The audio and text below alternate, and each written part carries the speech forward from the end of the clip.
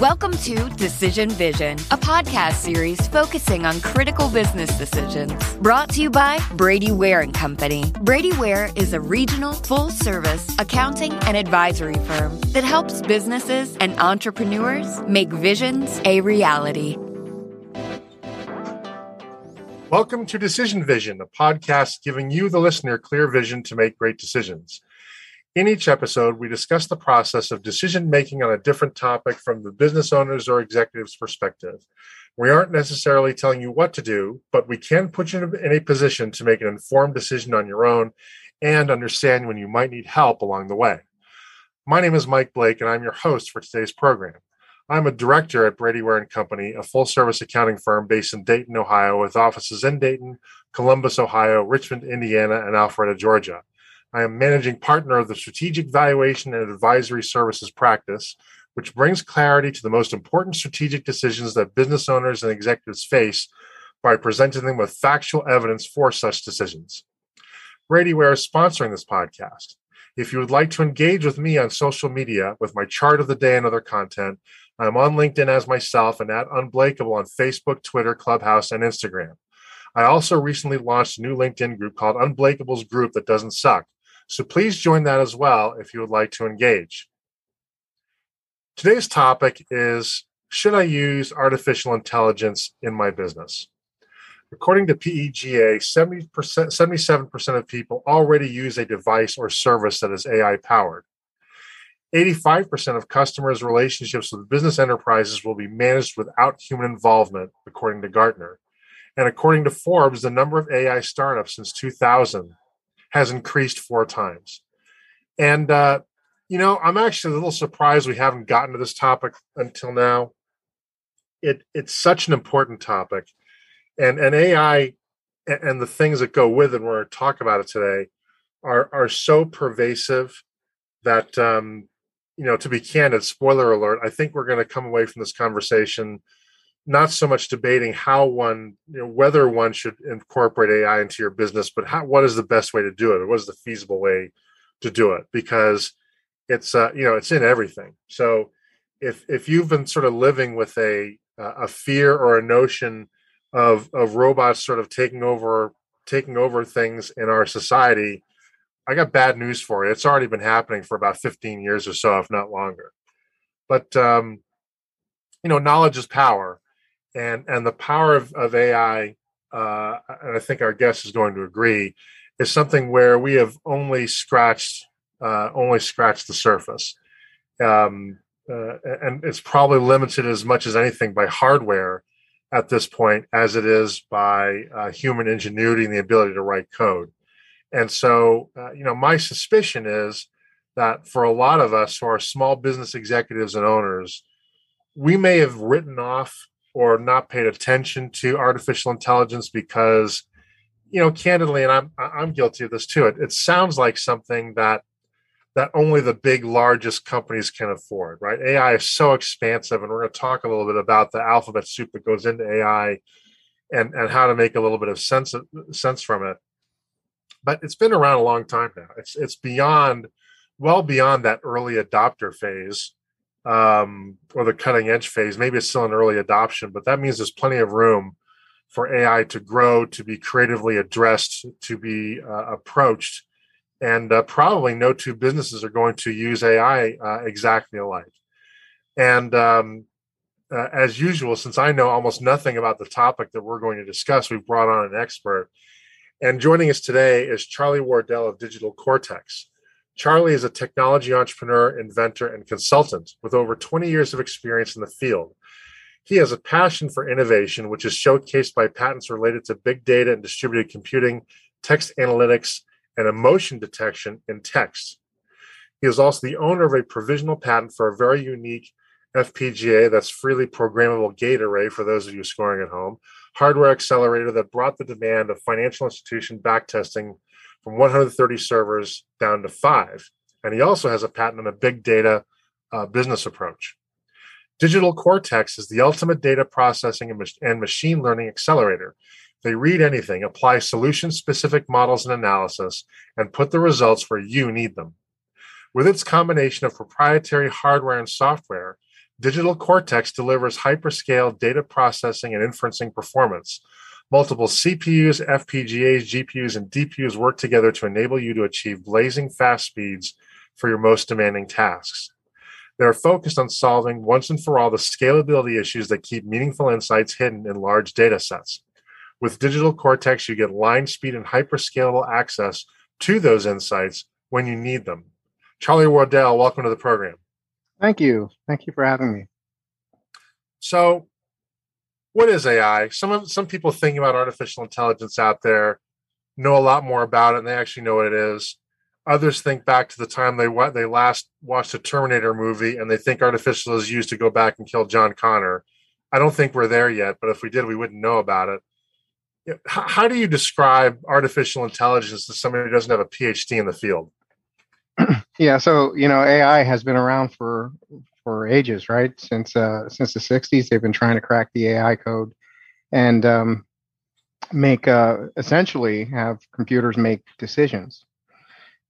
Not to be confused with machine learning, which is a subset of AI that helps drive those decisions. But AI is essentially a technique by which decisions are being made. Whether a human is in the loop or not is irrelevant. And then there are various forms of AI. You have symbolic AI, you have expert systems, you have, neural networks and things like that that help you drive these decision-making processes. So it's a complex topic with many facets, but what I hope to do on this call is boil it down to some of the practical as to what it means for, small to mid-sized businesses.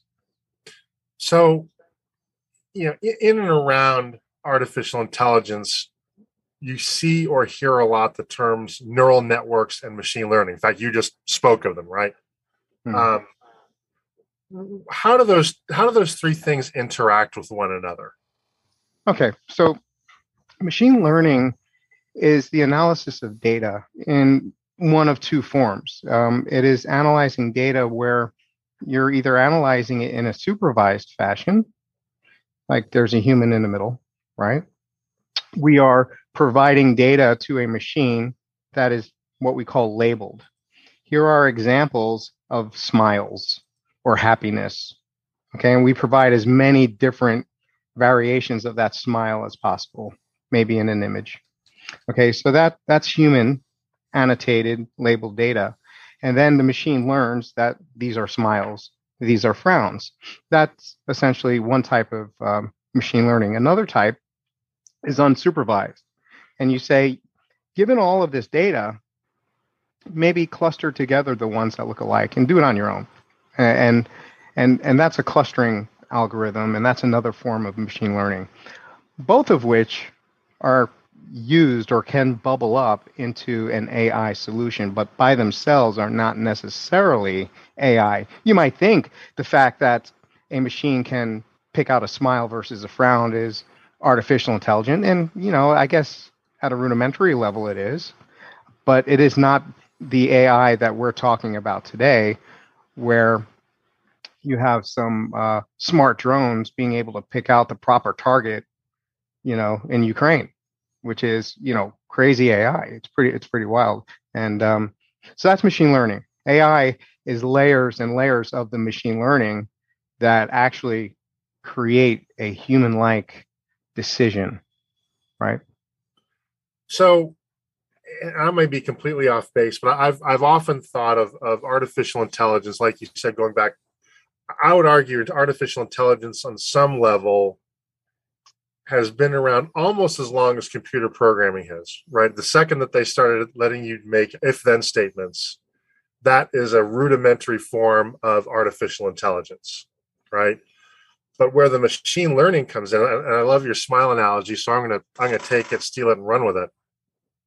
And that is that under a sort of a pure or plain vanilla AI framework, the programmer would have to tell in exacting detail the computer what the characteristics of a smile or group of smiles or an epistemology of smiles looks like. Whereas under machine learning, you can show a bunch of facial expressions, and over time, it becomes good at understanding on its own what a smile looks like. And there doesn't have to be a separate algorithm that is fixed, that defines that smile rigidly. Is that a fair distinction? Yeah. So really interesting. So your analogy about the if-then statement is spot on. Back then, we called those expert systems. They were based on Prolog and Lisp. I'm dating myself, but those expert systems were essentially if-then statements to the extreme. So many of them that it's not humanly possible to code them all and maintain them all. And some of the best expert systems are used in the medical field, where you interview a doctor and he may be a specialist in cardiology, and you just interview him every single weekend over a cup of coffee until you pick his entire brain, and you document these things as rules, right? And then you have a patient that comes to you and you type in his symptoms, and it traverses all of this logic and all of this if-then statements, and it says, you have this. And the doctor looks and he thinks of it and he goes, oh, it's right. Holy smokes. So that's a form of AI. Right? That is an expert system AI. Today, you have the smile analogy, where the machine is actually picking up what a smile looks like. You're not telling it any rules. It's actually figuring it out. And it's like, wow, you told me these were smiles. So I'm going to figure out why they're smiles. Okay. Teeth are showing, maybe the mouth is wider, maybe the eyes are squintier, maybe all of that stuff. I'm going to figure out why. And that's a different kind of AI. What's happening today, and what should be happening today, is the convergence of the two, right? Because together they're better. And I can give you an example of a chatbot that I did. So you have a chatbot. Let's say it's a mortgage application chatbot, and people are saying, hey, I want a mortgage. And then you have this thing traversing through the rules and parsing out that text and say, mortgage, wants to know about a mortgage. Here's my response. It's canned response. And he says, well, how much is my down payment? Looks up, answers. That appears to be AI, but that's all this symbolic, expert system driven stuff. Then they throw you a curveball and they say, hey, did you see the game last night? Because they think they're talking to a real person. That's not in my decision tree. So what do? I go to a neural network that was trained with the latest news. And I see game scores, and I'm able to pull that out and reply, right? So now I'm doing the best of both worlds, and I'm now making a real AI experience that is very different than the old school symbolic, if-then statements. People are like, wow, how did I know that? As I listened to you, and even as I was doing research for this conversation, I think I've probably made a moron of myself. It's a moron in an okay way, but I've probably been very polite and have probably been very complimentary to basically robots that have given me customer service, right? Because I do try to be empathetic with customer service, right? They have a tough job. They probably have people that call up and swear at them and threaten to blow up their houses and God knows what else. They're not happy with the outcome. And so, I get good service. I try to be positive about it, just like I do in life. Try to be acknowledging of when good things happen. I've probably told at least one robot how much I think they did a great job and I love them. I think they're just awesome, quote unquote, people, right? For honest about it. Right. Yeah. Which shows it's doing its job, right? Because it had the chatbot in this case had such a human quality. The artificial intelligence was so well developed that indeed I had no conception that there wasn't actually somebody busily typing on a window somewhere actually helping me. Yeah. And AI, it's getting to the point where it is so unbelievable that you are getting to a point where you're not really able to tell a difference. My entire resume, I wrote, and then I put it into this AI machine. There's a few of them out there, and it rewrote it for me, and it was amazing.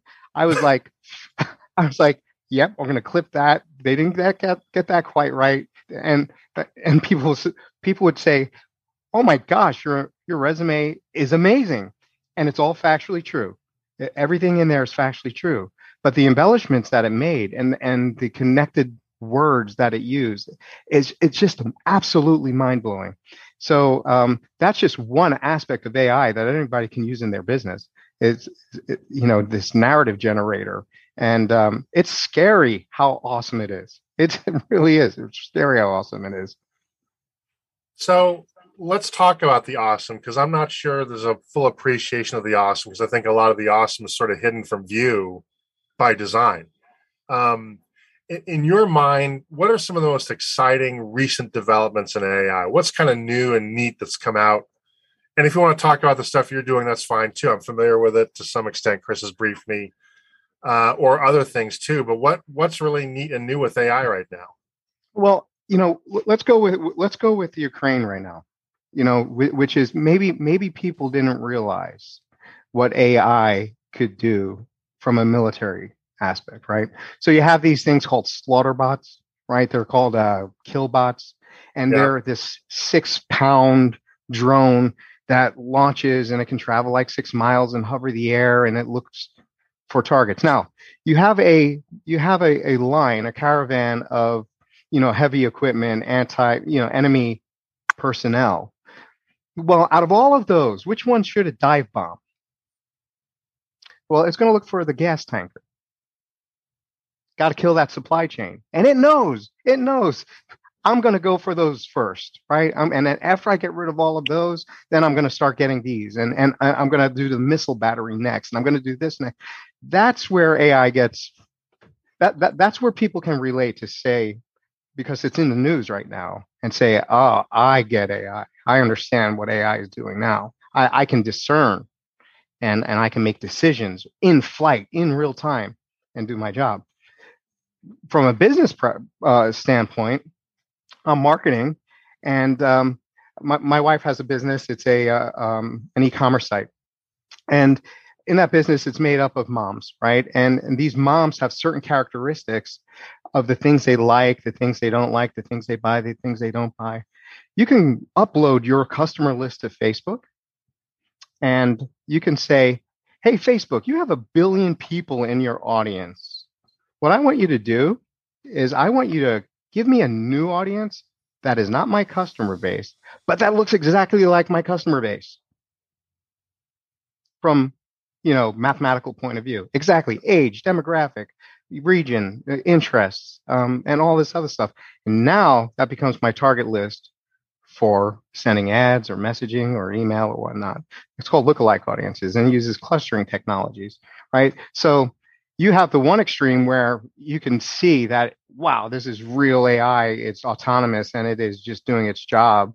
And those things cost, $6,000 a piece as opposed to $6 million a piece.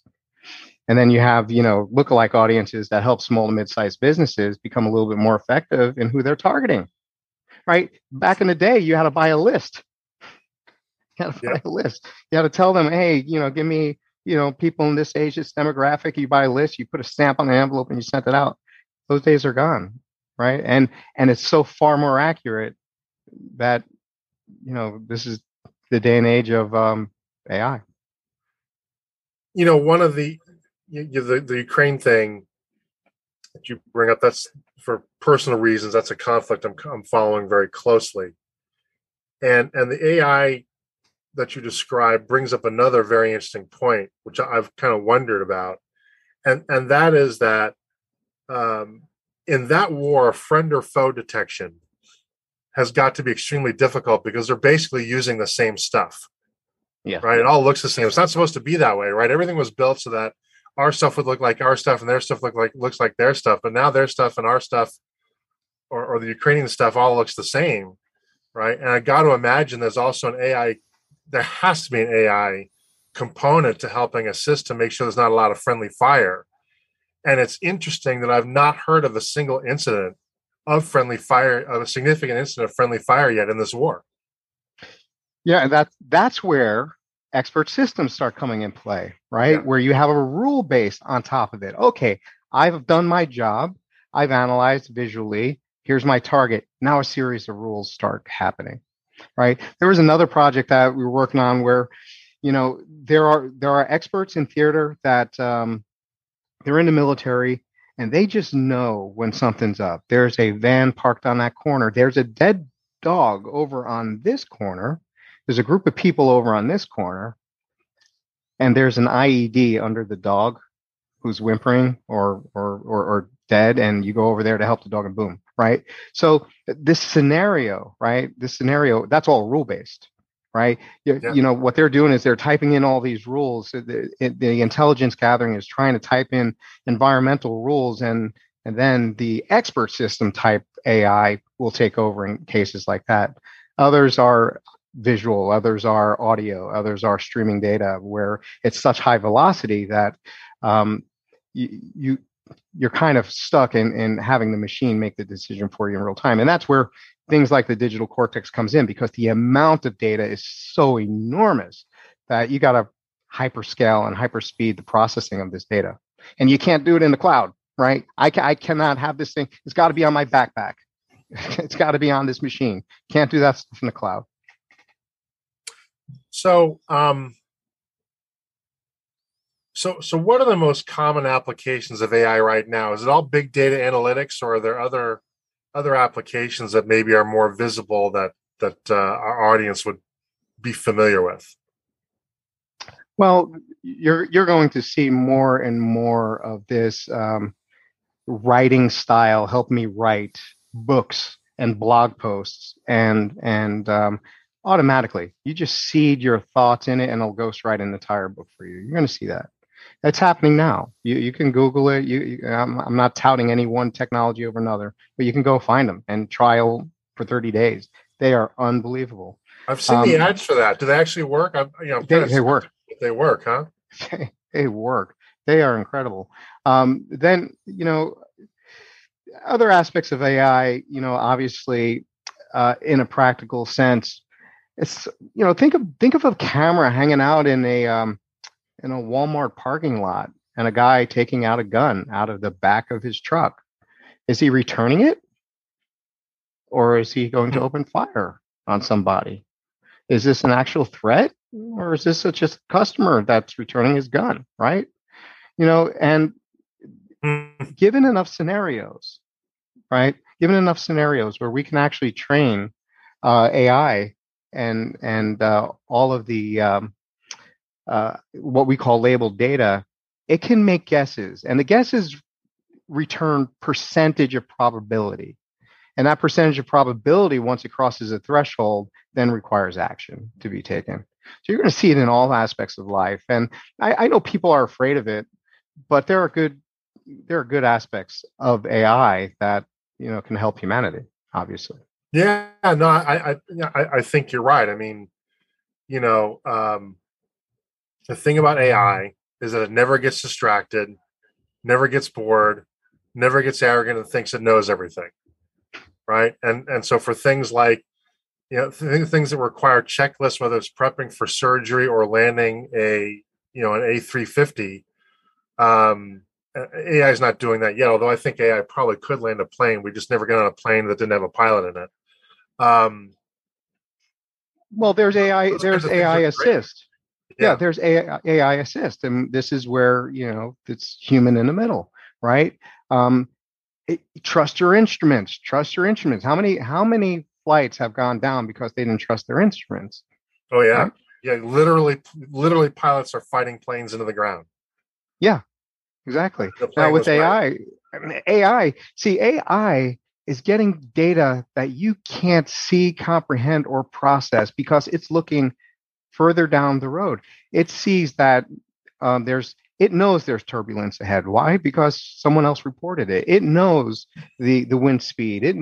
So it's figuring stuff out, right? So it's going to have to take a lot of surrender to surrender to these machines and to totally trust it. And machines have failed us miserably in the past. So it's going to be a while, but it's definitely so this is an impossibly broad question, but I have to ask it because we have to start somewhere. Somebody is listening to this podcast or will be listening in when it gets published. And they're saying, okay, AI can do all these things. I'm probably not knowingly using it a great deal in my company. How do you get started? Where do you go from there, from saying, I'm kind of interested in getting AI into my company, to have it actually do something useful for it? Yeah, so every company has their different aspects of AI, right? If you're if you're marketing product and services and things like that, and you're an e-commerce site, there's just tons of AI available to you in the form of, lookalike audiences and market basket analysis to figure out if you buy this, most people buy this along with it, and make recommendations. Amazon's been famous for that. If you're a bank, maybe you're using AI to, do some risk mitigation. Maybe you have all the people that defaulted and all their properties at default, and you're looking at this person's characteristics, and you have a default probability. Most of it is related to the data that you're collecting. A lot of it is about lookalike audience. It's about, churn probability. These customers have hey, I know historically that a customer that visits my support site 3 times in a single month has called up and asked specifically about his contract price and has basically, stopped doing X, Y, or Z, is likely to churn. Right. So those are the types of things that businesses are doing now. Now, what's typically required in order to get to that level of analysis is that you have a data scientist who has a hypothesis, or you have a mandate from a company that says, hey, I want to identify my high churn risk customers. Then you get a data scientist to say, okay, give me a list of all the customers that churned and let me find out what's in common with them, and then runs it through these steps of trying to identify the actual machine models that would predict it with great precision and great recall. So it usually starts there. So that suggests to me, and correct me if I'm wrong, but that suggests to me that a prerequisite step for adopting an AI-centric or AI-adjacent strategy is you've got to have good data collection in place. Absolutely. Right? If you don't have Absolutely. The data, asking any of, computers are no better at making decisions based on no data than we are. That's right. And you remember the phrase GIGO, right? Garbage in, garbage out. Yeah. So, I'm on a project right now where, we have all of these customers calling in, and these are accounts, and I'm able to cluster the accounts together and say, these accounts look like this, and this account looks like this. But what we're trying to do is we're trying to find out, okay, their service calls that they're calling in about, each product or platform that they're calling in about, what is the tie between their overall happiness and the calling in that they're doing on these products, and actually seeing if there is upsell potential into new products. Is there expansion opportunity? Is there, are they about to churn? So the more data that I can feed this machine about that customer and about their interactions across my organization, the better. Now, the challenge is, in these organizations, all this data is disparate. They're in silos and they don't connect. There's no one single ID that connects this and this and this and this. They're legacy systems. And that's typically what the big challenge is. And then the next big challenge is, I have all this data and I can't process it fast enough to make any difference, because this is a wash, rinse, repeat cycle over and over and over again until you get to the model that does the prediction accurately. So it's an expensive proposition in some cases.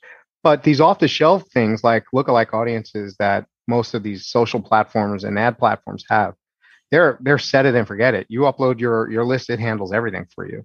So, you don't have to really get involved in doing anything.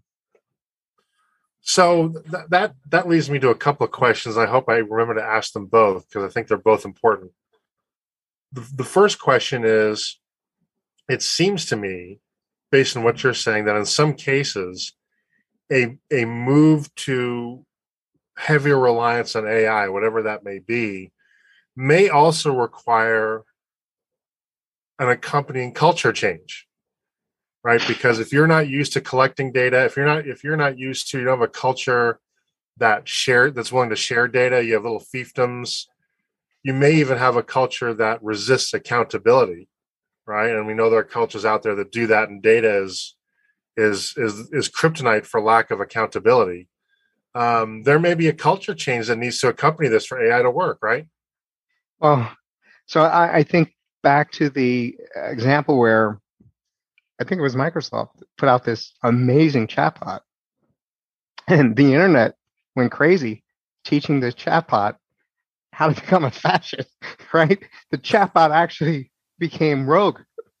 They had to take him down, right? So yeah, there's a big cultural aspect of AI as well, because a fascist chatbot. I hadn't heard of that. I can't wait to Google that after this interview, and hopefully Homeland Security will not be paying me a visit. But it's crazy, because the internet, is a thing of its own, right? Sure. And AI learns what you teach it, and if you teach it, if enough people get together and start telling it truths that are not necessarily truths, it's wrong. Sure. And was that an act of sabotage from within Microsoft? Yeah. Or No, it's just the internet having fun. Internet trolls have fun with it. okay. But what about, within a company again? It seems to me that the move to AI, if you're not already a data centric company, if you're already a company that struggles with internal transparency, sharing, and teamwork, AI probably is not going to work all that well for such a company unless you kind of address those underlying cultural features. That's true. So most of the data that's curated is internal and well guarded, and they understand that it needs to be a big effort in protecting your biggest and most important asset, which is your data, right? And it's only up until recently that people understand that their data is everything. Every company that I've been talking to, every single one, no matter how large or small, they want to be a data-driven business, right? And getting access to that data and treating it like gold is really, really important. And they're starting to get that part. People are just starting to embark on their AI efforts now because they're only starting to grapple with the fact that we have to make an investment in curating our data in a way that is clean and trustworthy and accessible. And so I want to go back and ask the other question about that, which is AI in some fashion, is that in the realm of affordability for a small business? Are there models, are there pieces of AI where, a small business that's doing, let's say, $1 to $10 million of revenue a year could reasonably take advantage of this technology? Oh, absolutely. Yeah. AI is white hot right now. The market for, students coming out of the university wanting to be developing machine learning algorithms and AI and things like that.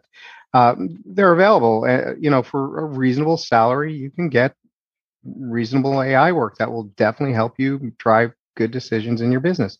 And then there are applications that you can download for $30 a month and have it write your daily blog. Seriously, it's that crazy. And then things like lookalike audiences, if you're doing ad spend and stuff like that, that's free. They just want your ad spend, right? And so for a $1 million company to get into the game, it's not hard. And those things will make you a $2 million company and a $3 million, and then eventually you'll have a team of data scientists doing amazing things. But yeah, the barrier to entry has definitely reduced over the last few years. Has definitely reduced. Now, you touched on this a little bit, and I want to make this explicit because I do think it's important. If you're going to undertake AI in a serious way, do you need to think about having a captive AI specialist or big data specialist on your team? And is that even possible? I mean, those people are very hard to hire anyway, even if you wanted to. But is that a prerequisite for success using AI tools? It depends on the AI. Yeah. Okay. Yeah. So I mean, if I'm just wanting something to write my blogs and my responses and my creative, no, right? There are applications out there that do that. But if I have a hypothesis and I have all this data, and you definitely do need some sort of architect, some sort of data scientist that knows how to get there from here. There is a part of machine learning that is a black hole that we all fear. It's called feature engineering. And you have all of these attributes of data, and only a handful of them make a difference, right? I'll give you an example of, so I'm big in text analytics, and I would analyze text and try to pull out all the topics out of text. And I curated a list of texts that were very pro a product, very pro this product. And I identified the language that made it pro the product. Now think about the iPhone when it first came out. Oh my gosh, this is amazing. This is a game changer. I've never seen anything like it. Or the iPad. Hey, now I don't have to carry my laptop with me wherever I go. So there is a language of this wow, right? There's this language. So I'm able to tease out this language and identify all of the features so that when a new tweet comes in, I can compare it to that model and say, is that wow factor in there or not? No. But here's the interesting thing. Out of all the features that I found, right, and I added them all in, the sentiment of the text, the length of the words, the number of periods, commas, exclamation points, the number of curse words, the date, the length of the author's email. There was one feature that made it really interesting, and that was the number of sentences was an indicator to how prolific this product experience was for this person. It was the number one feature in machine learning, and nobody would have ever thought that unless the machine figured it out. The machine figured it out. It wouldn't be something I just threw it in as a happenstance, right? Number of sentences. Where in your mind is AI not being utilized to its fullest potential? Where do you see a sector or an application you say, you know what, I'm surprised more people aren't doing this? Schools, how we teach our children, right? We don't all learn the same, right? I think the schools should be looking at clusters of students and figuring out how best to hone curriculum for those types of students. We learn differently. I think that, everything from your spending patterns and how you optimize your budget and where you should be, investing. I think those types of things are very ripe for consumer programs where you feed in the characteristics of your family, your spending, your goals, and it comes out with a plan. And says, follow this plan and you'll get to where you're going. And I think, there's a lot of consumer activity that can happen in these just turnkey applications. So how do you evaluate AI platforms? Let's take the looks like audience platform. You brought that up a number of times, so I presume that's important and fairly widespread.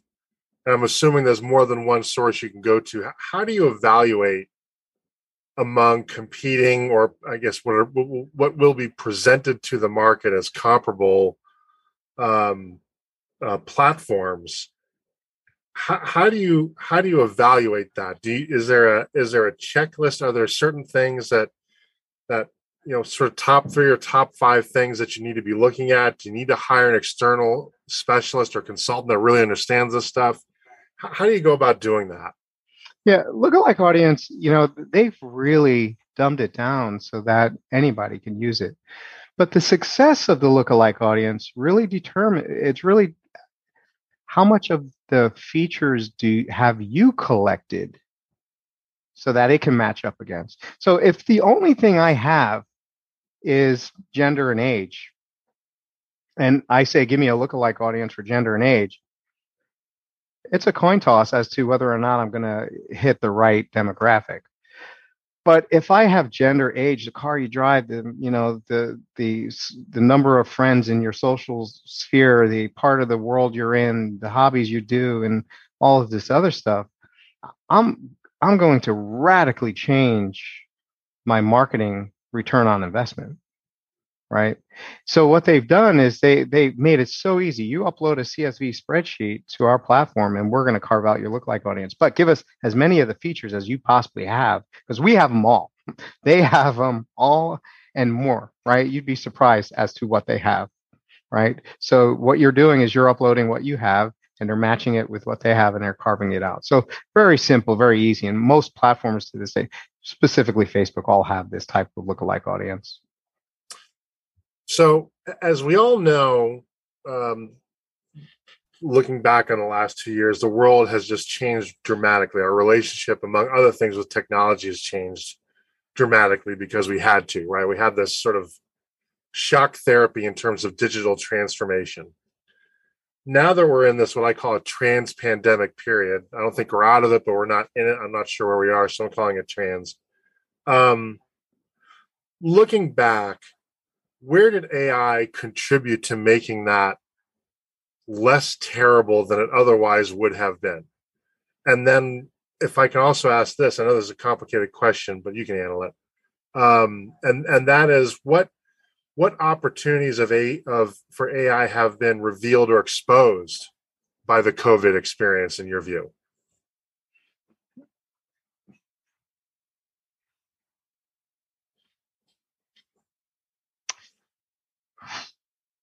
Wow. Well, it may go hand in hand. Okay. I'll answer your second question first. But we all know, and we spent so much time listening to what fake news was, right? Yep. And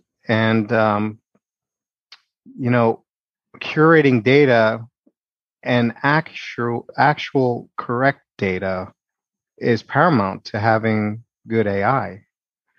So I think that when you have such a divisive country in what they're sharing in this sentiment, and it becomes very nebulous, and this is where AI fails you, right? This is like, what is it about, But where AI succeeds is looking at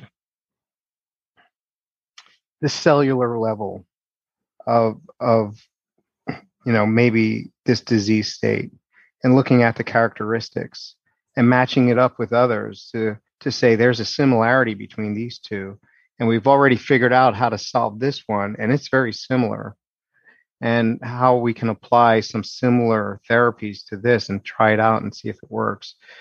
That's where it really could help us. So on one hand, in the pandemic, you could see how it hurt. On the other hand, you could see very clearly how it helped. So I think I got both your questions. Did I miss one? No, I think you did. You answered in a way I did not expect, but that didn't make it bad. I think that's a very thought-provoking answer, because in my view, I gotta be careful here, because I want to be partisan in the way that I express this. In one fashion or another, we have been flooded and continue to be flooded with, call it, anti-data, right? We're in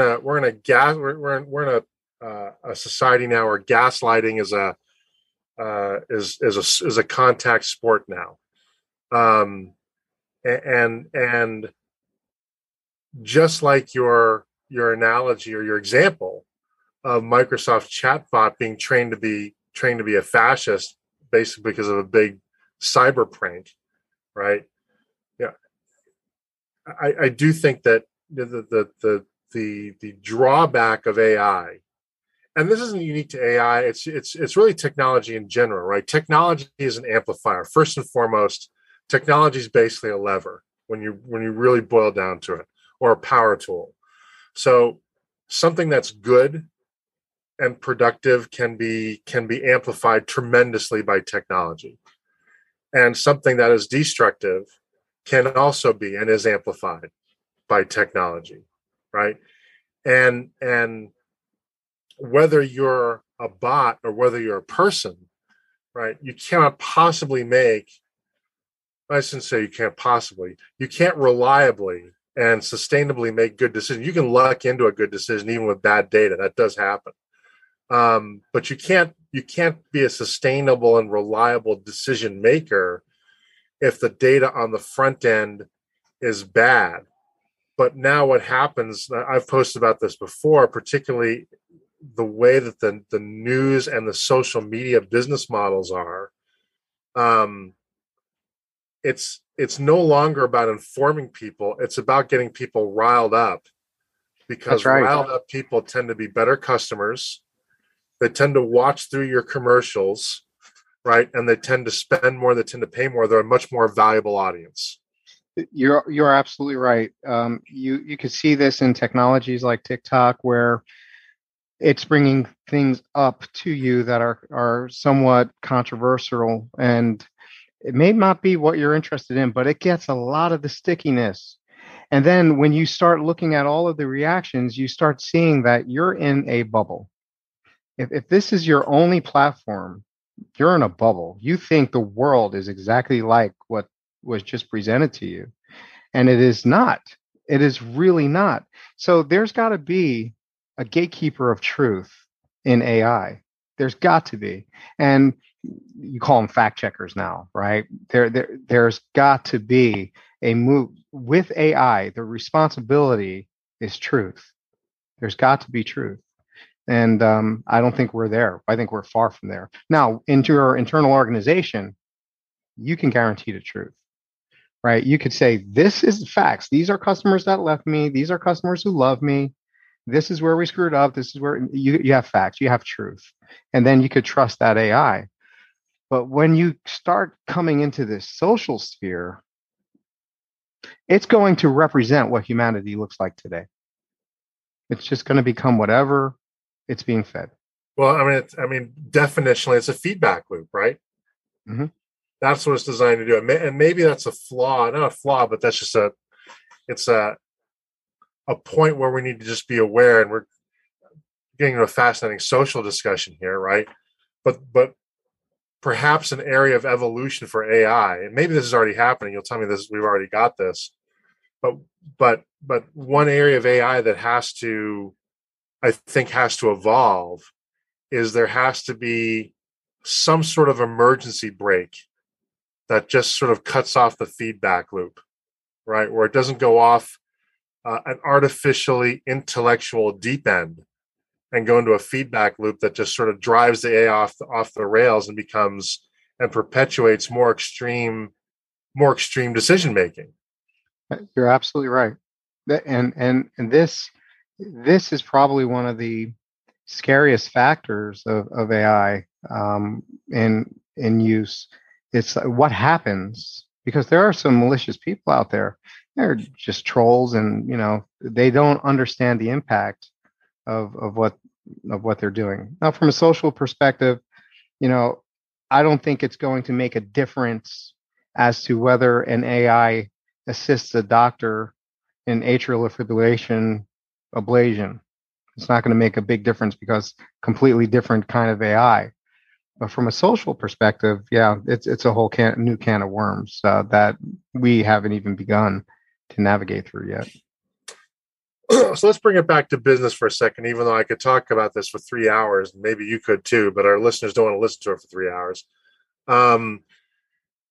What are the risks of bringing AI into a business? What could be unintended consequences? What could go wrong?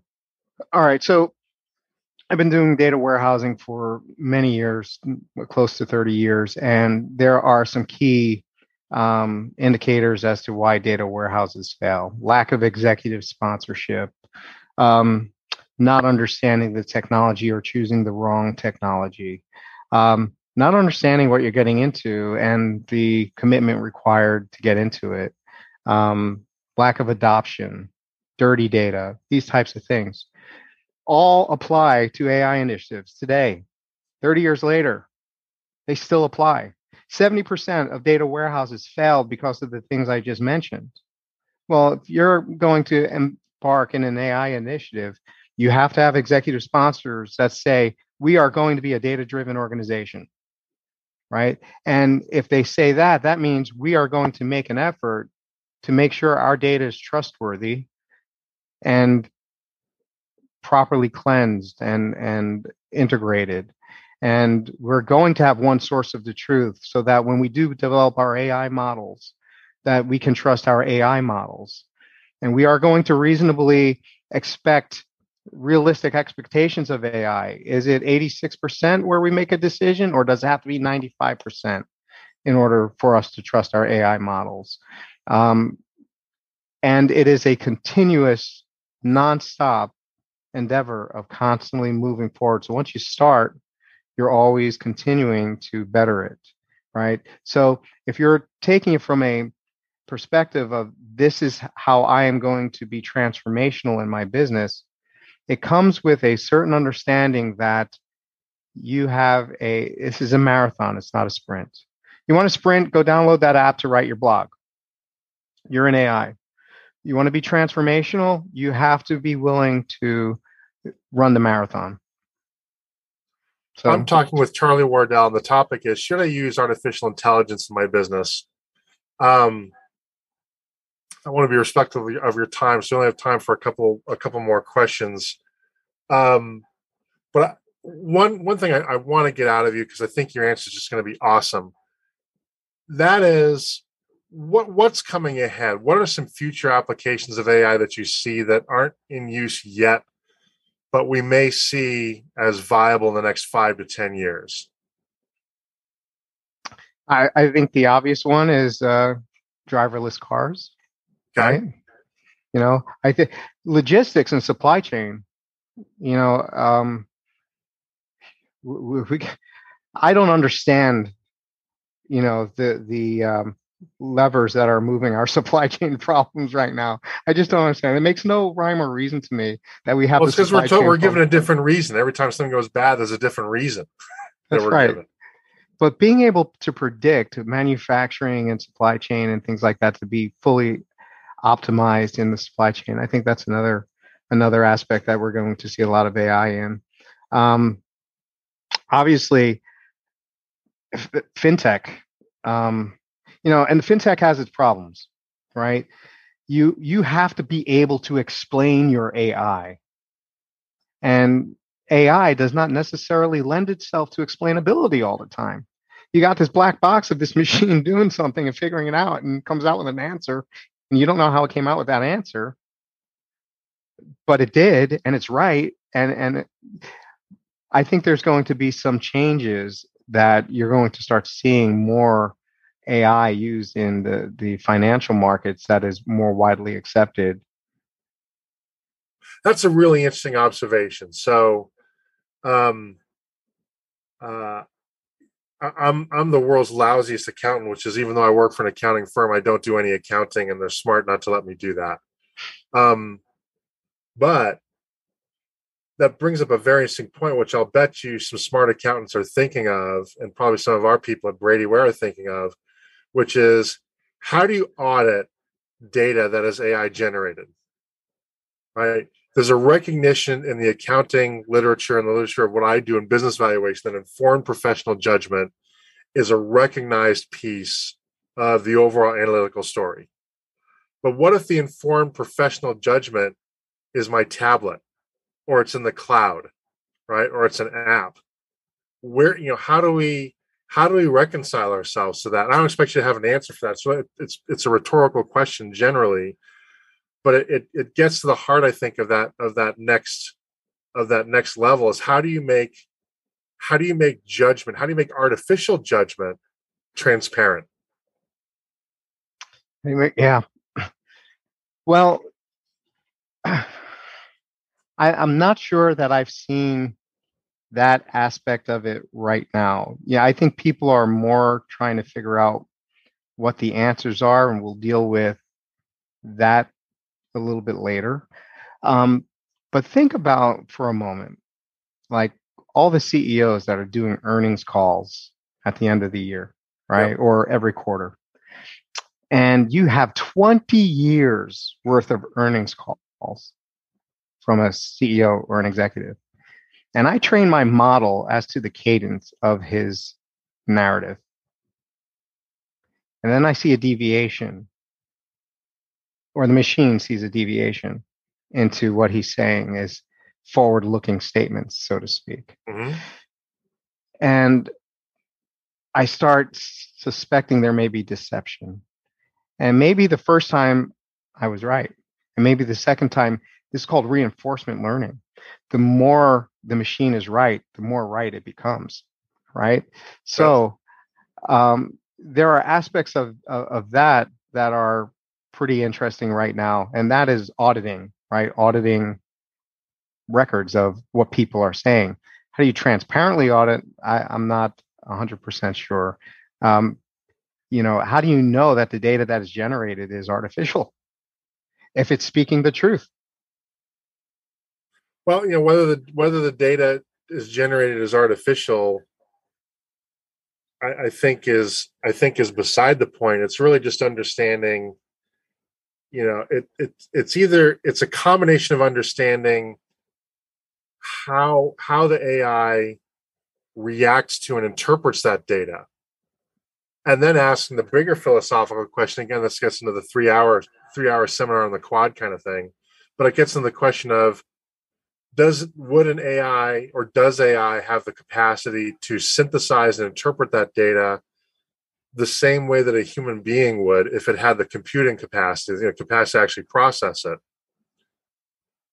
And is that even the appropriate standard? At what point do we just say, not only can a computer process more data more quickly, more comprehensively without error, but also the computer just has better judgment, right? And that question, I'm sure that question's been posited. Somebody's written a dissertation on that at some point. Sure. But it's going to move out of a dusty old dissertation someplace in somebody's 3.5-inch floppy disk and into a really important practical question that has to be solved, or otherwise AI is just going to be permanently handcuffed. Yeah, which is a shame. It's going to go back to the quality of the data, and is the data non-biased? Is the data trustworthy? And it here's the thing about AI. As a human, you can run through a few scenarios, right? And AI can run through a few hundred models simultaneously. It's like the hurricane models, right? You see the hurricane models and they all converge. And then you have confidence that, yep, it's going to hit Tampa, right? They all converge. Yeah. It's not just one model. So what's going to happen is you're going to have many, many models, and they're all going to converge, and they're all going to say, yep, warning, this is what we think. And sooner or later, sometimes we're just shocked at how the weather is predicted. And other times we're just like, what were they thinking? Right. It's all about the data, right? It's all about the data. So it's I think it's a little easier than predicting the weather when you have, 100 models and you have your data and you can run it through all these scenarios simultaneously and they all come up with the same answer. You need to listen. Charlie, this has been a great conversation. We didn't even get to all the questions, and I anticipated that would be the case. That's okay. But there are questions I'm sure that our listeners would have wished that we had discussed or wished that we would have spent more time on. If somebody wants to follow up with you about discussing using AI in their business, how to formulate a business strategy around it, can they contact you for more information? If so, what's the best way to do that? Yeah, they can reach out to me via email. I'm Charlie at digital-cortex.io, or my partner in crime, Chris at digital-cortex.io. And we love talking about this stuff. Didn't get to speak about the Digital Cortex product and its revolutionary aspects of how it's going to change the game, but that's yet to come. We'll have another podcast specifically on that one because that's exciting. That's that's my passion project. Sounds good. Well, I think people will be visiting your website once they listen to this conversation to learn more at any rate. So that's going to wrap it up for today's program. And I'd like to thank Charlie Wardell so much for sharing his expertise with us. We'll be exploring a new topic each week, so please tune in so that when you're faced with your next business decision, you have clear vision when making it. If you enjoy these podcasts, please consider leaving a review with your favorite podcast aggregator. It helps people find us so that we can help them. If you would like to engage with me on social media with my chart of the day and other content, I'm on LinkedIn as myself and at Unblakeable on Facebook, Twitter, Clubhouse, and Instagram. Also, check out my new LinkedIn group called Unblakeable's Group That Doesn't Suck. Once again, this is Mike Blake. Our sponsor is Brady Ware & Company, and this has been the Decision Vision Podcast.